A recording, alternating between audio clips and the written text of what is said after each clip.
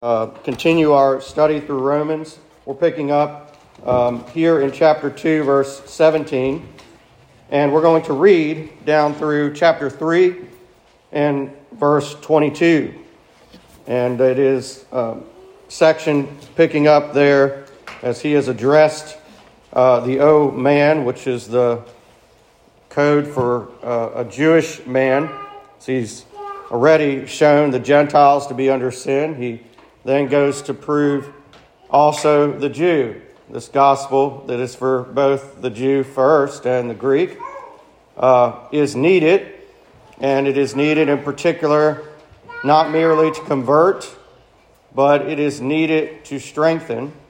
And it is not merely needed to be written here as sufficient to help us, but it must be proclaimed.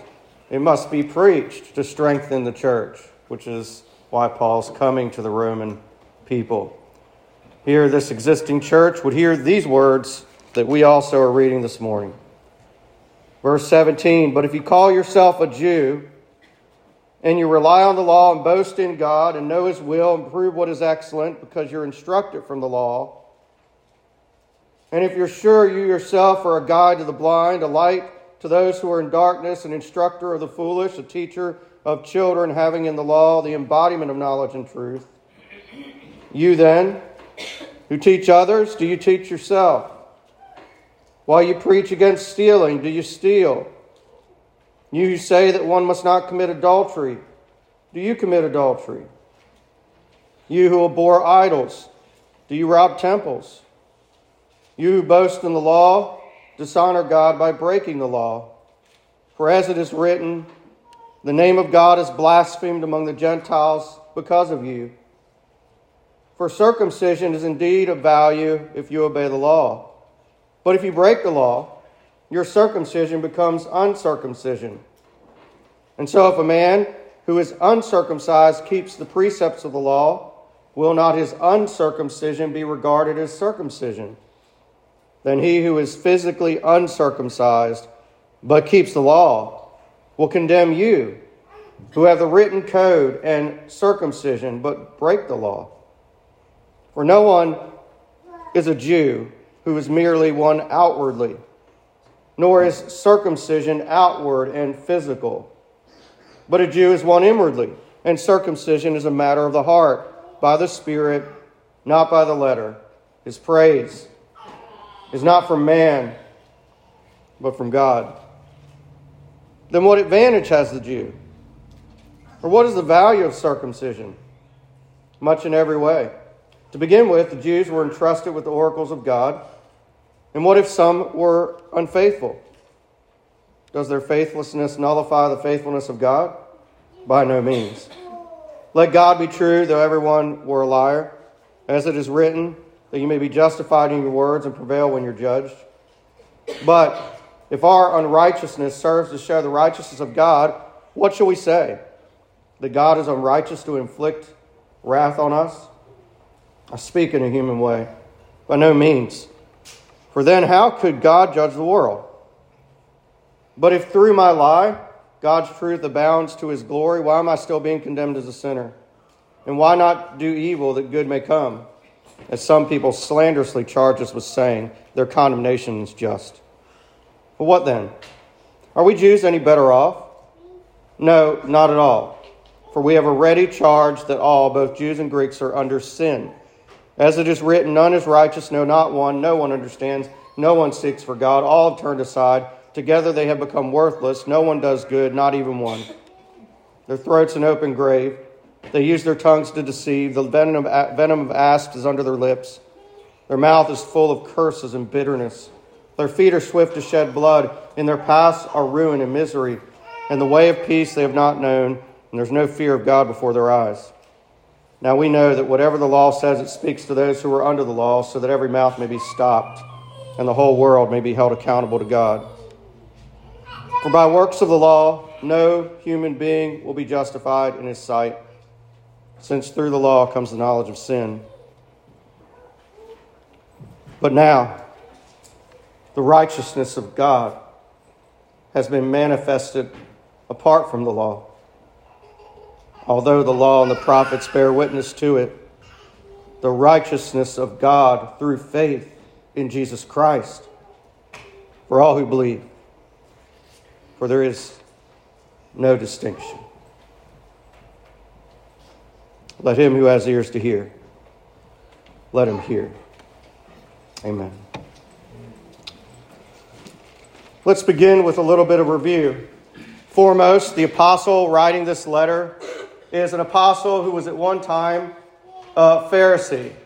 The same word is used as he starts the letter speaking of the separation, a word that is at least not the identical word, but it is a word play on the word Pharisee, a setting apart. He says now he's not set apart for the law, as you might expect. He's set apart for the gospel. He says a few things specifically of that. He's a servant of Christ Jesus. He's called to be an apostle, set apart for the gospel of God. He goes into that gospel in helping us understand the triune nature of the Father and the Son and the Holy Spirit's actions to save humanity. And he moves quickly into the object of his love, and that is the very Gentiles there at Rome, the people who are loved by God. He gives them the standard greeting of grace and peace. He moves to show that the first thing that needs to be said is gratitude. Because, if anything, this gospel is something that would make men grateful to God. He shows in the second section that the purpose why he's writing is not to come and found a new church. But because there's an existing church there, he is coming so as to strengthen that body and also be mutually strengthened himself, encouraged, showing his being a sheep also in need of that strengthening. He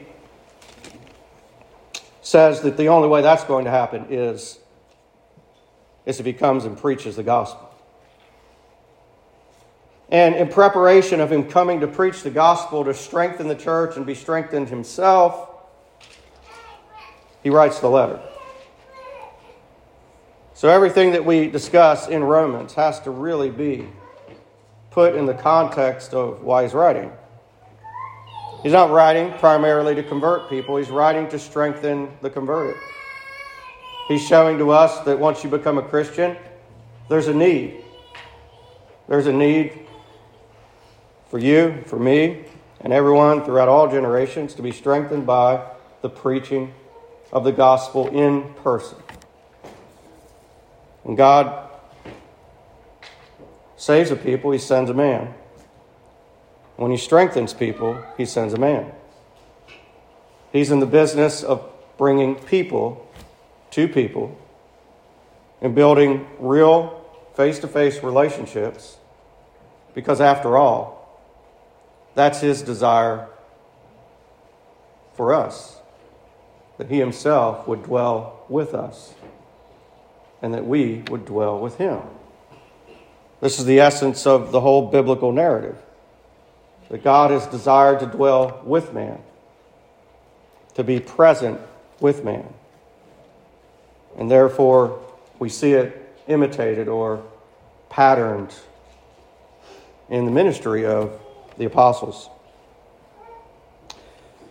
So as he says, the only way that they're going to strengthen the church is if you have the apostles coming to the churches and preaching in person.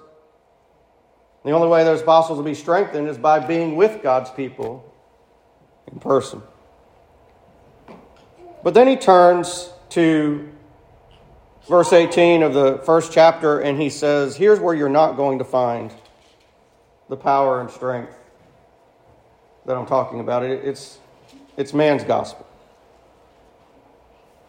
And the only thing that you can find here is that the wrath of God is revealed from heaven against all ungodliness and unrighteousness of men,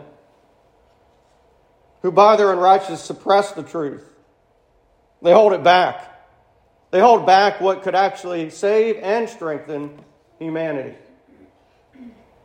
And what has happened, because the root of all of that is ingratitude for the Creator who made them, the result is immediately many gods.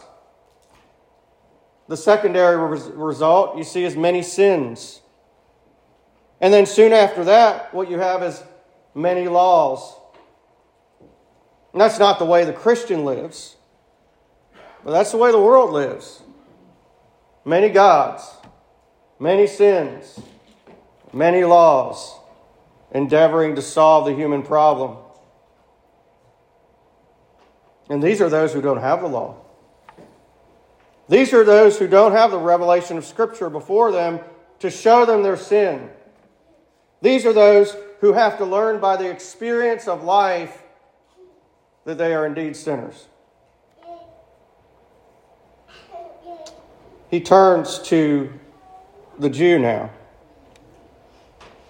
The word, "oh man," as I said earlier, is a code name. It's for the Jewish man. If we don't recognize that right away, by the time you get to the 17th verse, it explains who he's talking to. Now, when he's going into this section, he is having what is called a diatribe. And it is basically a meditation with an imaginary person. Now, we might go some weird places right now, but I want to make sure I'm not misunderstood. There's a sense of sanity that people that talk to themselves are more sane than those who don't. But I don't also want to give the license to go too far with that. But what you need to understand is meditation is not merely a silent reflection. It is talking through the objections and the difficulties and the glories of the text. And that's what meditation means back in Psalm 1.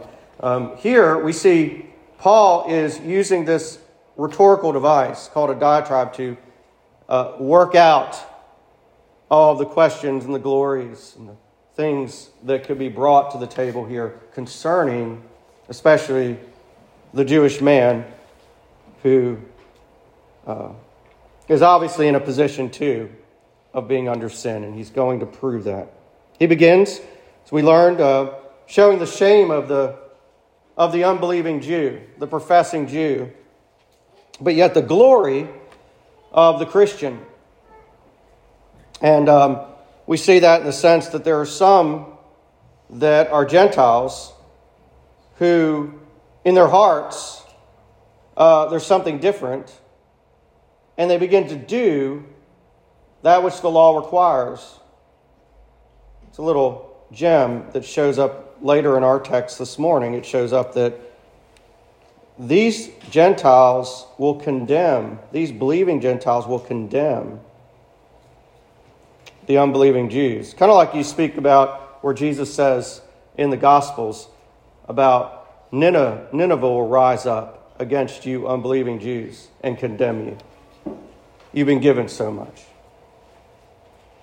And Paul's saying the same thing here. He has proven that men have an adequate revelation in the world to condemn them, even if they don't have the law. And now he's moving to say, and you Jews who have the word of God certainly are more culpable for having rejected him. There's good news in all of this, so we're not going to go to a downward spiral. We're actually going in a trajectory towards hope, grace, glory, beauty, honor, joy that can't ever be taken away. But to get there, again, remind yourself, he's not talking to an actual person here. He's representing a people by this interaction with this dialogue partner, as some called it. And that's where we pick up in verse 17. They say, well, what do you title the message? It seems like we have to have a title. Maybe I'll change it by the time we post this thing. I'm going to call it Merry Christmas from the Holy Spirit.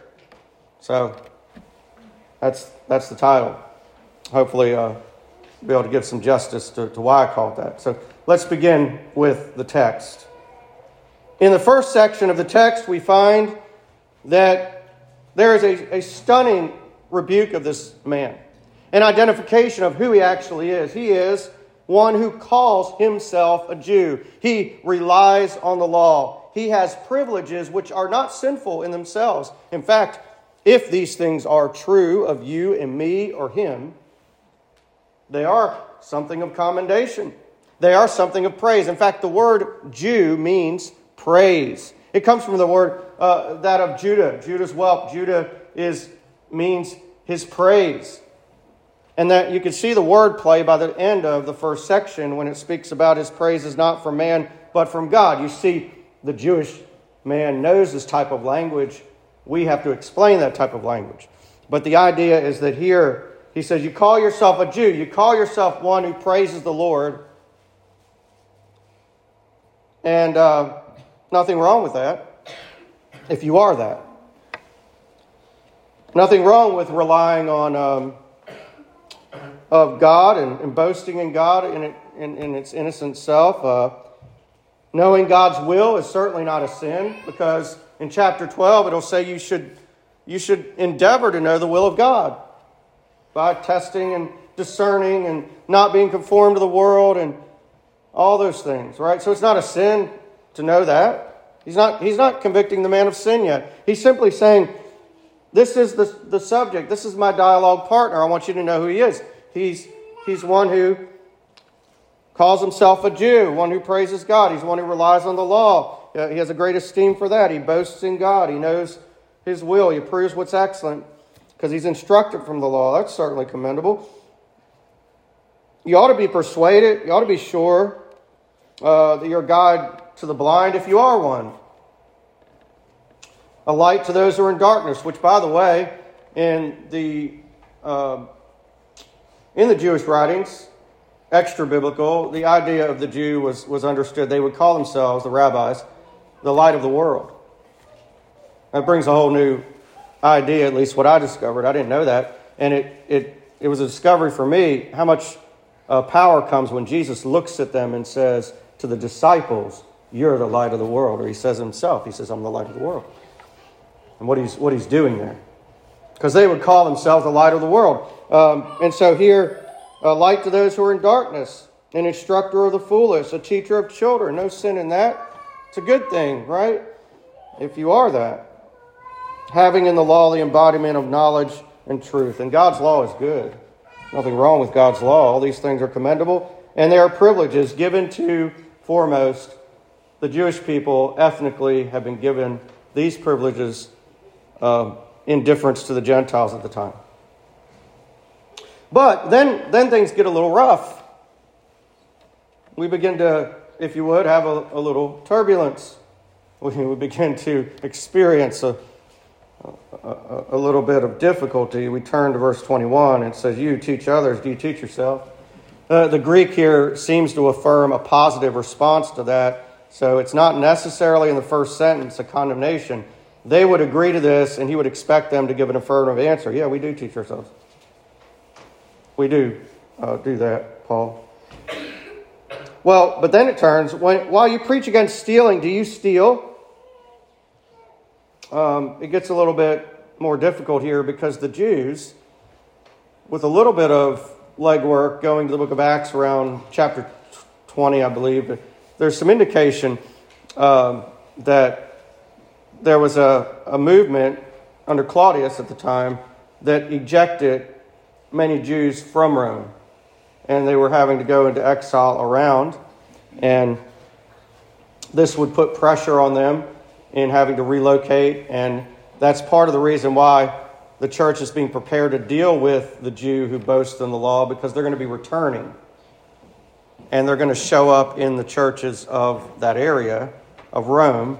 And there's no reason to believe that there were a lot of churches in Rome.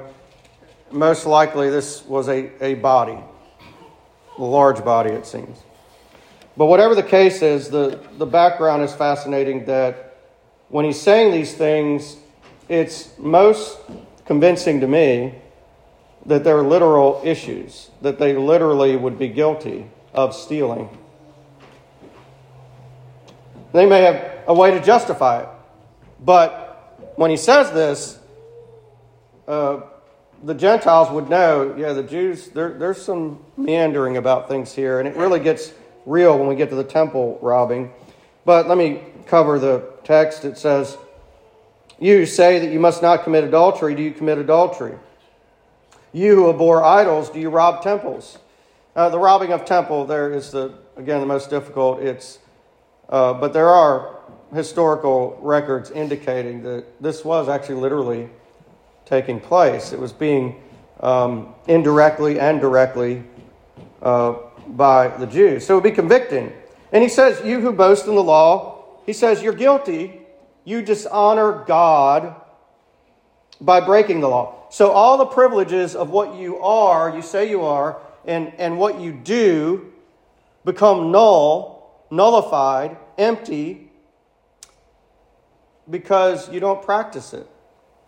And the center of this first section of the text is a quote that it says, "As it is written,"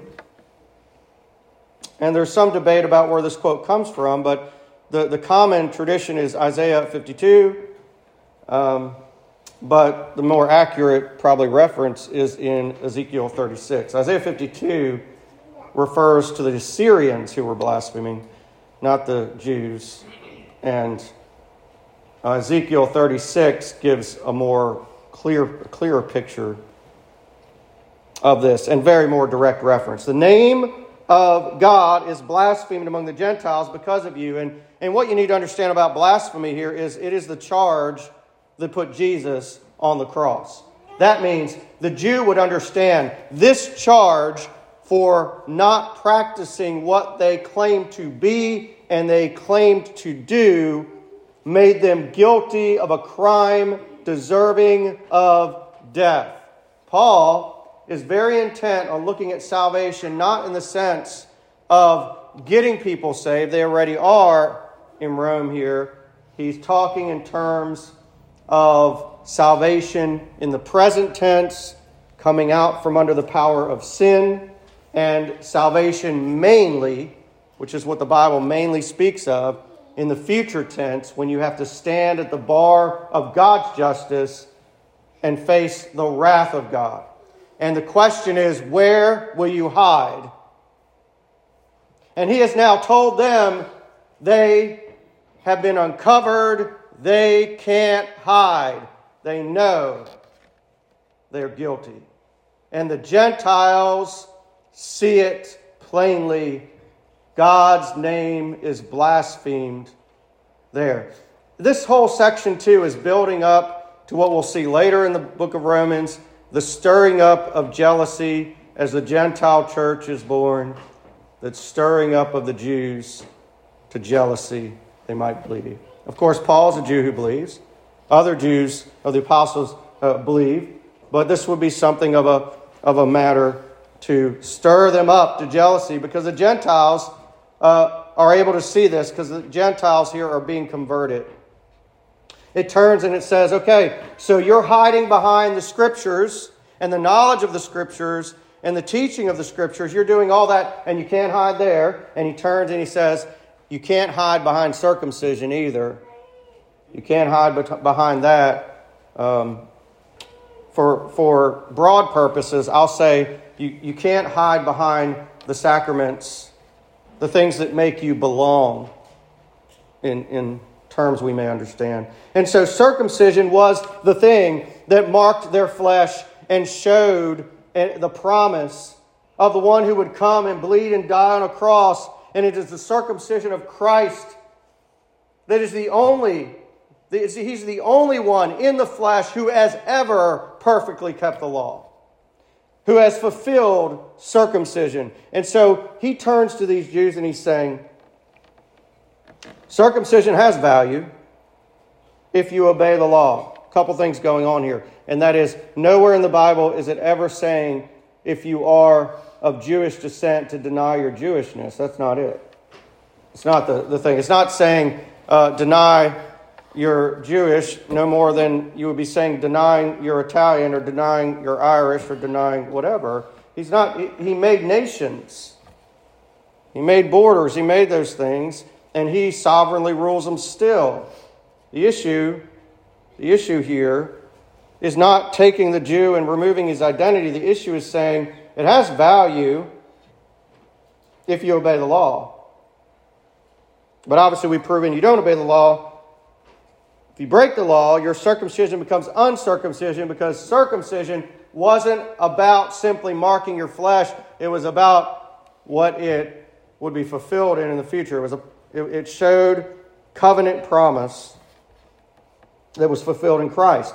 So if a man who is uncircumcised keeps the precepts of the law, will not his uncircumcision be regarded as circumcision? And here's important. Then he who is physically, literally, by birth, same words used back in 14, by nature, uncircumcised. He's by nature uncircumcised. He's by nature a Gentile, but he keeps the law. How do you explain that? Paul's indicating there are people who their hearts have been changed. We know it as the new covenant change by the Holy Spirit. It's down in verse 29. He's saying it happens by the Spirit. Yes, you could translate it in the Spirit in the sense it has to go within. But listen, how does it go within? It has to go in within by God who made you. It has to happen within by not something man can do. It has to happen within by someone who knows the recesses of our hearts. It has to be the work of the Holy Spirit to do this thing. And he's giving, yes, hypothetical, but it points to a spiritual truth. And that is, circumcision was not about simply making it out here different. It was about grace working in here to make us new.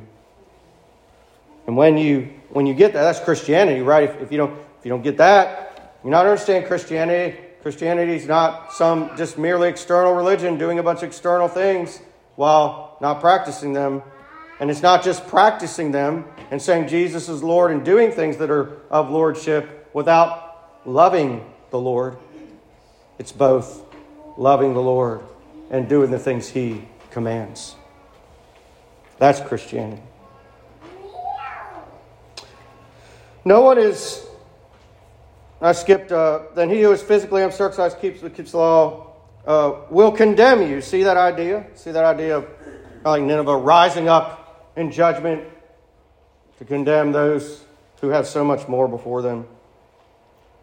You who have the written code and you have circumcision, but you break the law. You have all these helps, but you break the law. For no one's a Jew merely outwardly, nor is circumcision outward and physical, but a Jew is one inwardly, and circumcision is a matter of the heart by the Spirit, not by the letter. And then it closes, his praise is not from men, but from God. You could translate a couple ways. One, in the sense, his praise, even the ability to worship, comes now from God. Or most likely what this means is, on the day of judgment, when you stand before God, the commendation will come from God. It won't be because what you've said about yourself. It won't be because what others said about you. It'll be as beautiful as the eulogy that maybe someone could come up with about all the good you've done in your life. There is nothing compared to the day of judgment when we stand in, having been in union with Christ, and we hear the welcome and not the wrath of God. Not because we're good, but because we're in Christ. And this is just preparation. I would have loved to sit in the church when Paul showed up and preached the substance of all this. Some have said this is kind of like probably sitting in the hall of Tyrannus when Paul lectured throughout this kind of talk. This is just preparation to appreciate the preaching of the gospel. And if this is just the preparation, imagine what it's going to be like to be in the presence of the one who came 2,000 years ago, laid in a cradle, lived a perfect life, died a sufficient death in our place, and rose again from the grave. Imagine that. Well, obvious questions come about, right? The Jew, the dialogue partner here, obviously has questions that come to mind. As Paul's got this character in his mind, and the character begins to say, what advantage is it then to be a Jew? What value is it to have been circumcised? It might be equivalent to us saying, what advantage is it to be in church if what you're telling us is we are lost? Is there any advantage?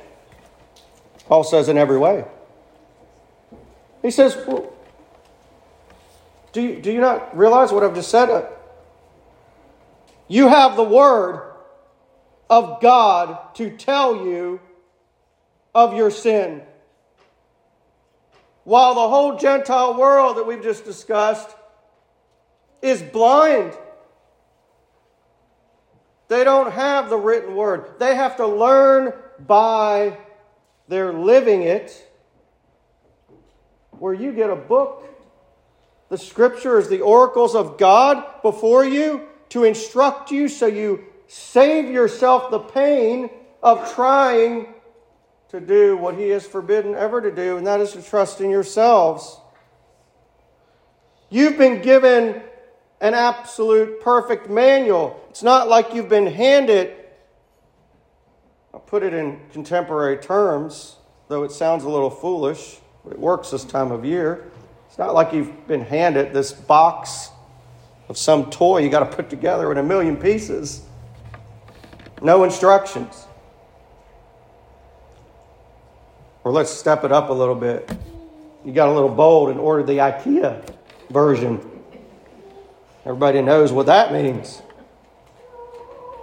And it's written in Swedish. It's not even like these people were given the word in their language. They were specially chosen for it. They did not have to live it by experience. They could, if they so submit it to God's ordinance, they could actually have saved themselves the pain of living a life lost and hopeless. And a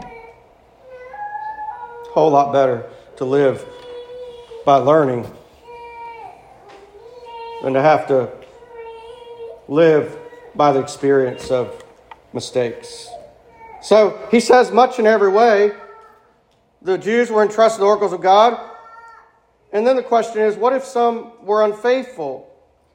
I mean, is that going to do anything? No, he says, does their faithlessness nullify the faithfulness of God? He begins to go in justifying God. He begins to really indicate to this dialogue partner that when you're having such questions, you're really lacking a fear of God.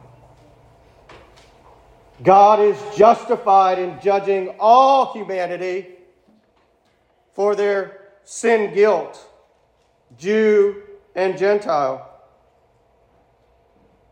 And he says, by no means, let God be true, and everyone, though everyone were a liar. And then what does he quote? He quotes David's psalm at his lowest point of life, Psalm 51. Could have considered his highest point because it's repentance, but it's a result of his lowest point because his sin with Bathsheba, his murder of Bathsheba's husband, he himself deserves death at this point. He's crying out to God, and in his cry, he utters that you may be justified with your words and prevail when you're judged, meaning you are justified, God, in judging me. Paul takes David's quote here, and I think with intention. David, a man after God's own heart, to justify God's judging of the world. He's saying to the Jew, the old man, he's saying, if God can justifiably judge the king of Israel, who are you, oh man? Let's take it further as Christians. If God put his son, the true David, on a cross for the sins of his people, who are you, O Christian? But if our unrighteousness serves to share the righteousness of God, what shall we say? That God is unrighteous to inflict wrath on us? I speak in a human way, by no means. For them, then how could God judge the world? He's just getting along the same point, but he does introduce a new thought. And the new thought is this idea of let's sin so grace can abound. He's going to visit that later around chapter 6 through 8.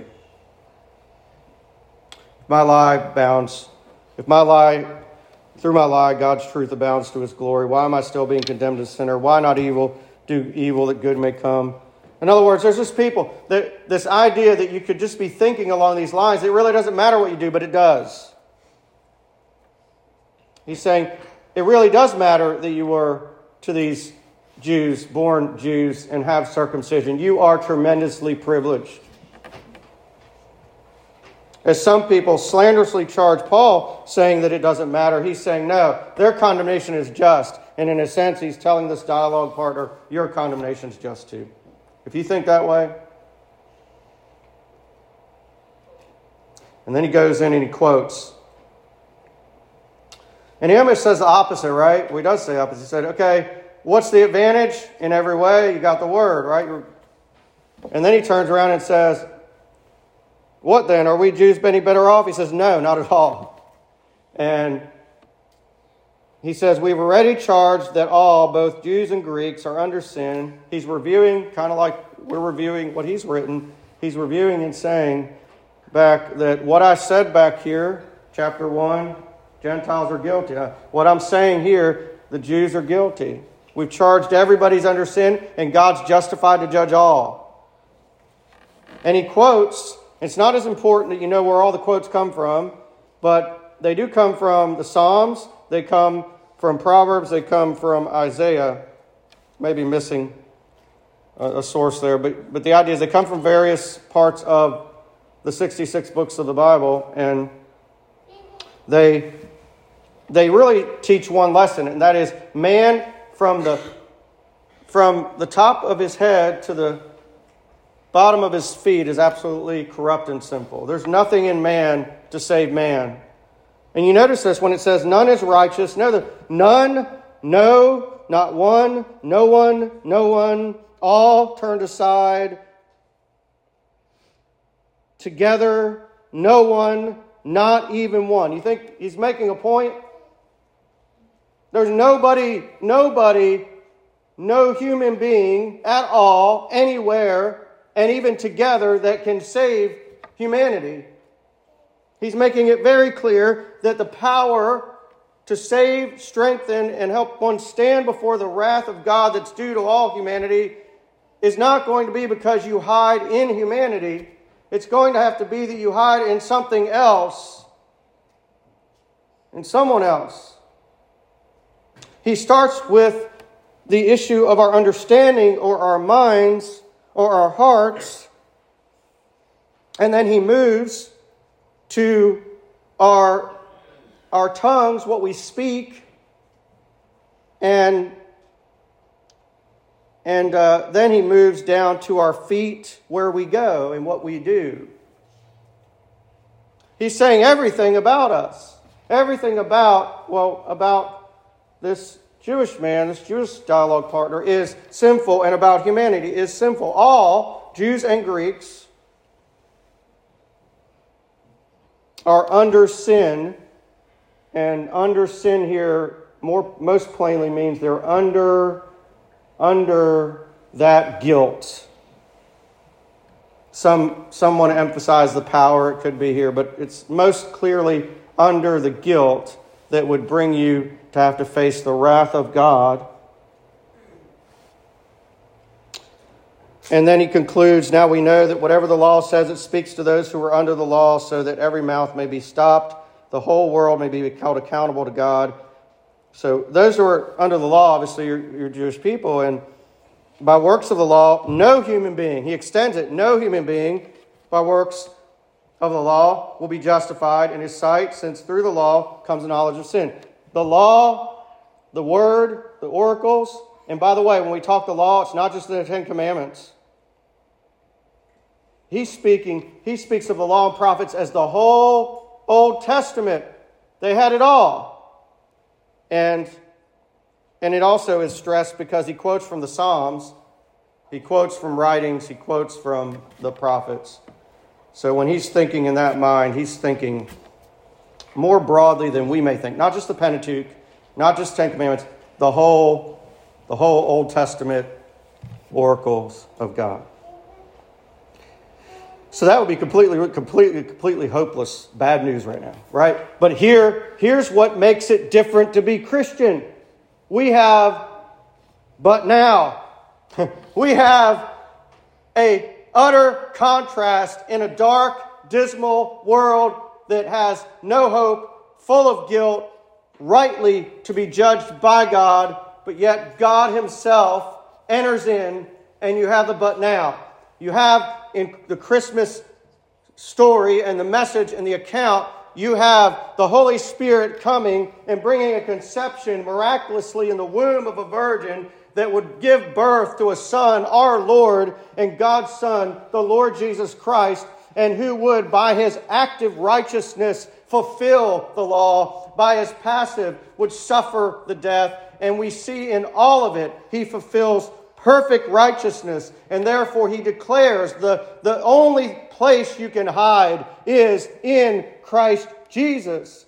You can't hide, as it said here in the beginning. You cannot hide and find this a faithful refuge to hide in the Scriptures and the knowledge of the Scriptures and the things that you do with the Scriptures, because it did not hide or provide an adequate refuge for the Jews. And you cannot hide in the sacraments. You cannot hide in the signs. You cannot hide in the things that show in the outward that you belong. The only place that humanity can ever hide and find refuge that is safe from the wrath of God on the final day is in Christ alone. That's the message. That is Merry Christmas from the Holy Spirit, isn't it? The righteousness of God has been manifested. Perfect tense verb there. This is where the Greek matters, because manifested means it has set up a condition whereby, and most commentators are going to set forth this statement, it is through the continual preaching of this righteousness ongoing that it is continually being manifested to the world. But now, the righteousness of God. And what is that righteousness? It is most definitely defined in the sense it's not the righteousness of man. It's not man's righteousness.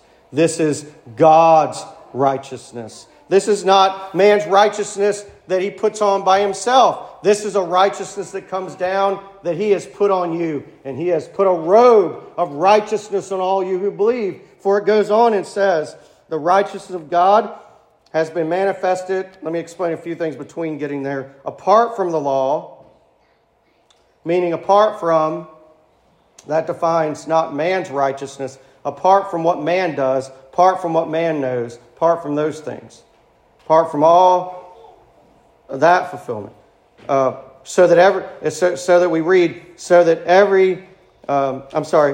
although the law and God, the prophets bear witness to it. In other words, it's important for us to understand this but now and manifestation is not new. It's just public. It's now not new because it's always been proclaimed. It was proclaimed to Abraham. Abraham knew the gospel. Adam and Eve knew the gospel when it was proclaimed in Genesis 3:15. It's not new, but it's now public. It's now manifested in the preaching. Now it is through the world. The Gentiles, by large number, are coming in. It is now made fully public to the world. And by the works here of the law, they're not works that can save by man. So the righteousness of God in verse 22, through faith in Jesus Christ for all who believe. One commentator, I think, put it well, and I can't remember which one it was, but I'll say this. It's the title of the gospel. If you were to put the gospel in a title, it could be this. In verse 22, the righteousness of God through faith in Jesus Christ for all who believe. That's just the gospel. So why is it? Well, we see here the righteousness of God being that which is given to us that we wear as a robe, as if you will, like the wedding feast picture, as we wear as a robe that's put on us, that covers us. It is a righteousness that its duration, its length throughout time will never end. If there's an eternity of hell for those who infinitely sin against God, there is an eternity of blessedness for all who put on this robe that is given to them by God.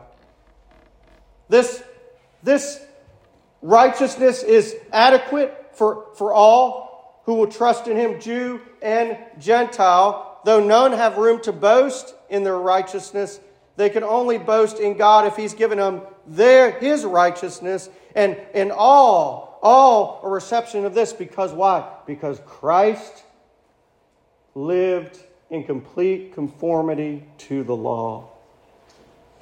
And He fulfilled the bloody symbol of circumcision for us. And He has imputed now. He has given to us His righteousness so that in Him... So what did we put on Him?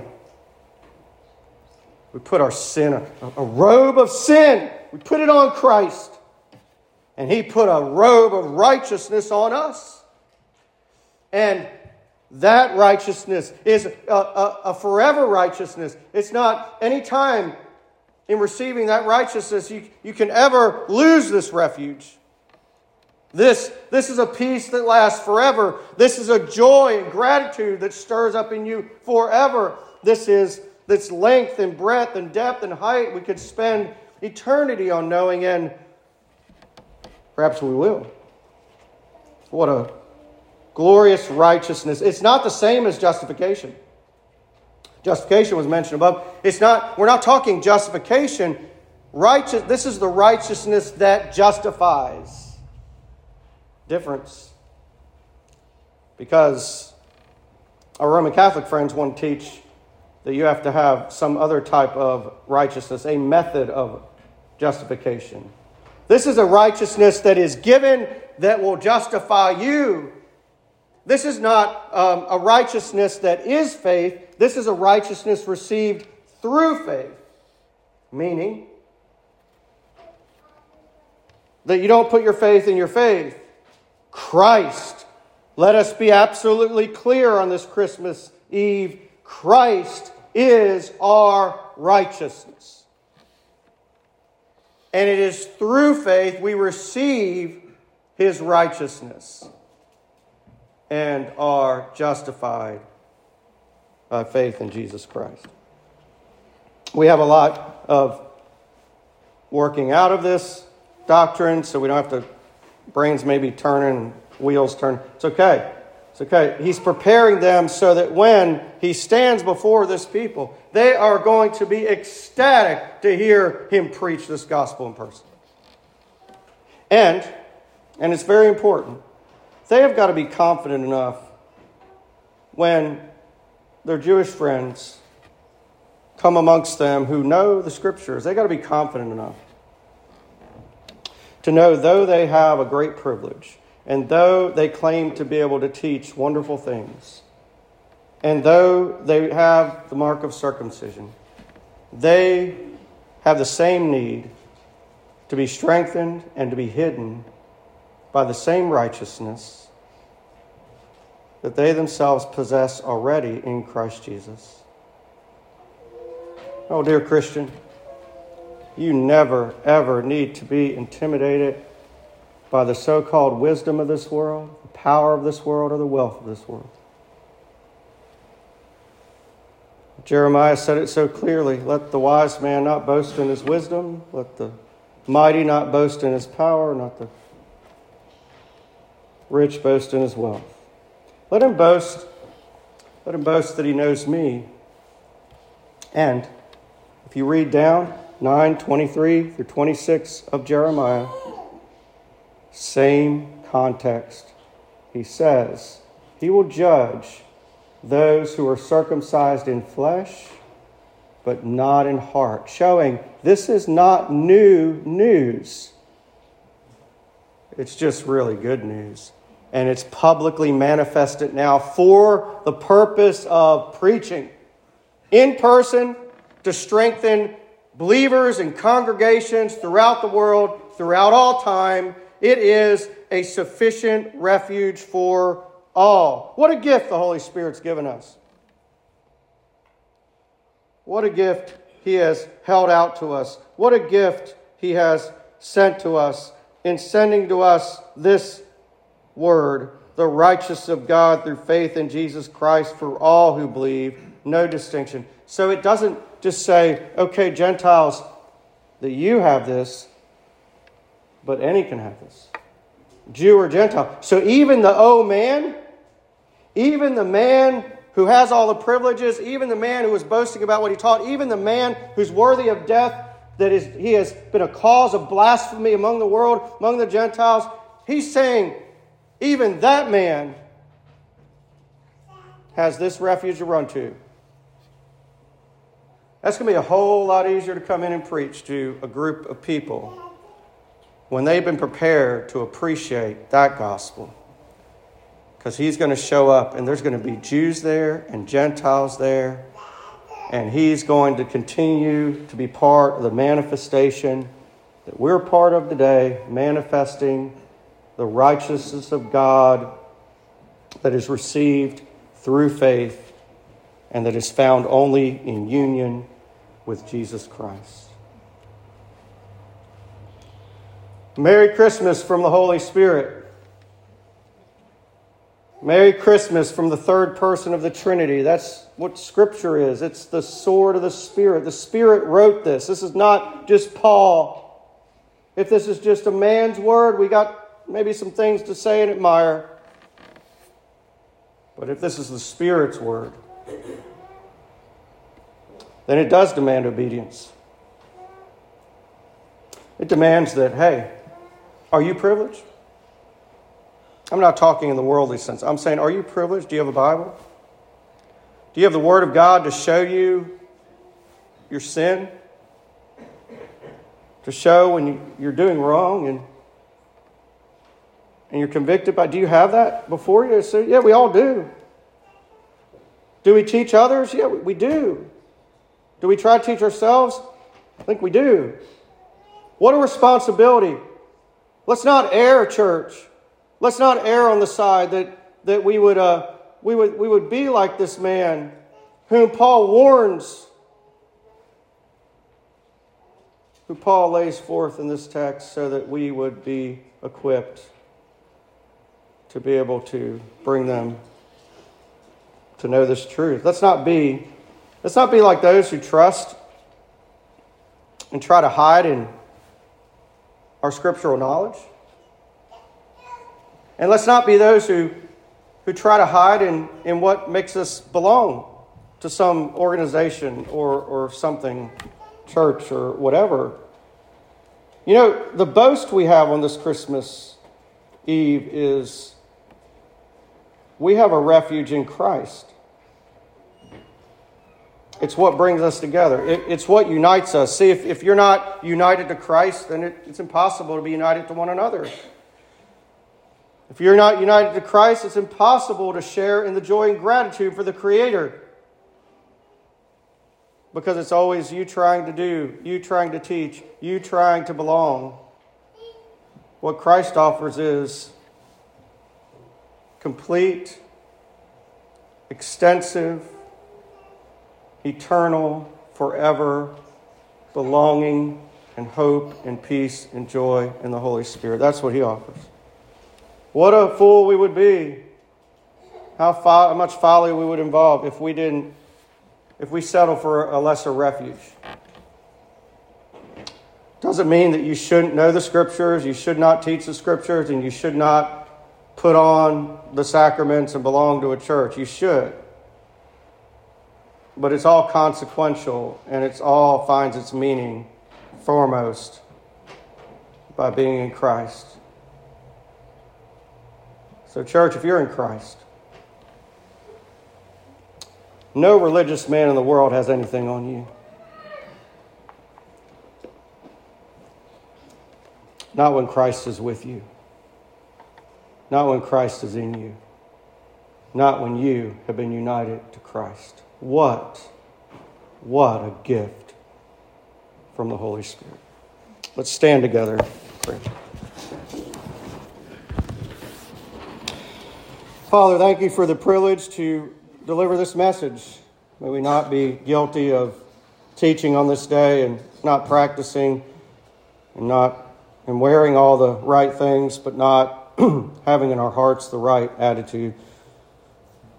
But we come and we confess to you it's only because of Christ we have the hope and joy that we celebrate. We desire that we would do it well. We desire it be enjoyed today. We pray your blessing will be upon your people. And as we come to this table to remember what Christ has done in perfect conformity to the law, and how he has bled and died for us. And he covers our sin. Father, let us rejoice as we come together. All who, in good conscience, can come and to this table in union, having been put in union with Christ by faith in him alone. We ask you to bless now. Those who don't know you, if they don't know you, Lord, we just pray they would contemplate this time, they would pray, they would seek you, they would run to you now. But we know you wrote this. You wrote this for believers to be prepared, to be strengthened by ongoing gospel ministry. Thank you. Thank you for it. In Jesus' name, amen. May you come.